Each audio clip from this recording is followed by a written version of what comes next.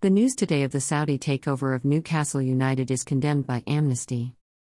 It was announced today, October 7, 2021, that the Saudi Public Investment Fund has agreed a £300 million takeover of Newcastle United Football Club. This has resurrected the argument about sportswash and countries with poor human rights records using sport to try and create a better image for themselves.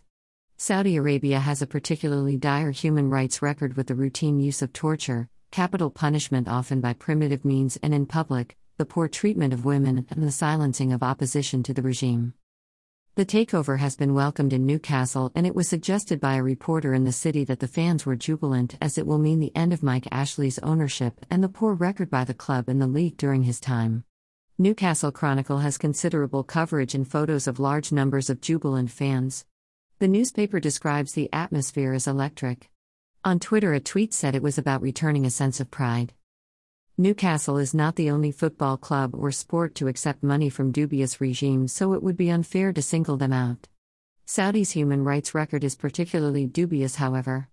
The list is long and includes the likely murder and dismemberment by Saudi agents of Jamal Khashoggi, the repression of dissidents and human rights defenders. Several members of the royal family are still held incommunicado, and there is no freedom of religion other than Islam. Yemen is also a stain on the country, with nearly 8,000 killed in air raids, including 2,000 children. There is a blockade in place, adding to the misery in the country.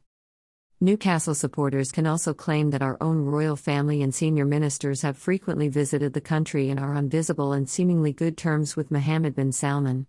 The UK is also a major supplier of weapons to the regime, despite evidence of the harm done in their use. To condemn the deal is, they might argue, hypocritical. The Saudis also own considerable real estate in London. While all this is true, there is no escaping the reality of a terrible regime buying a famous football club to enable it to enhance its image in the world. Although the fans seem delighted with the decision, it remains the case that the money is tainted and from a particularly dire regime.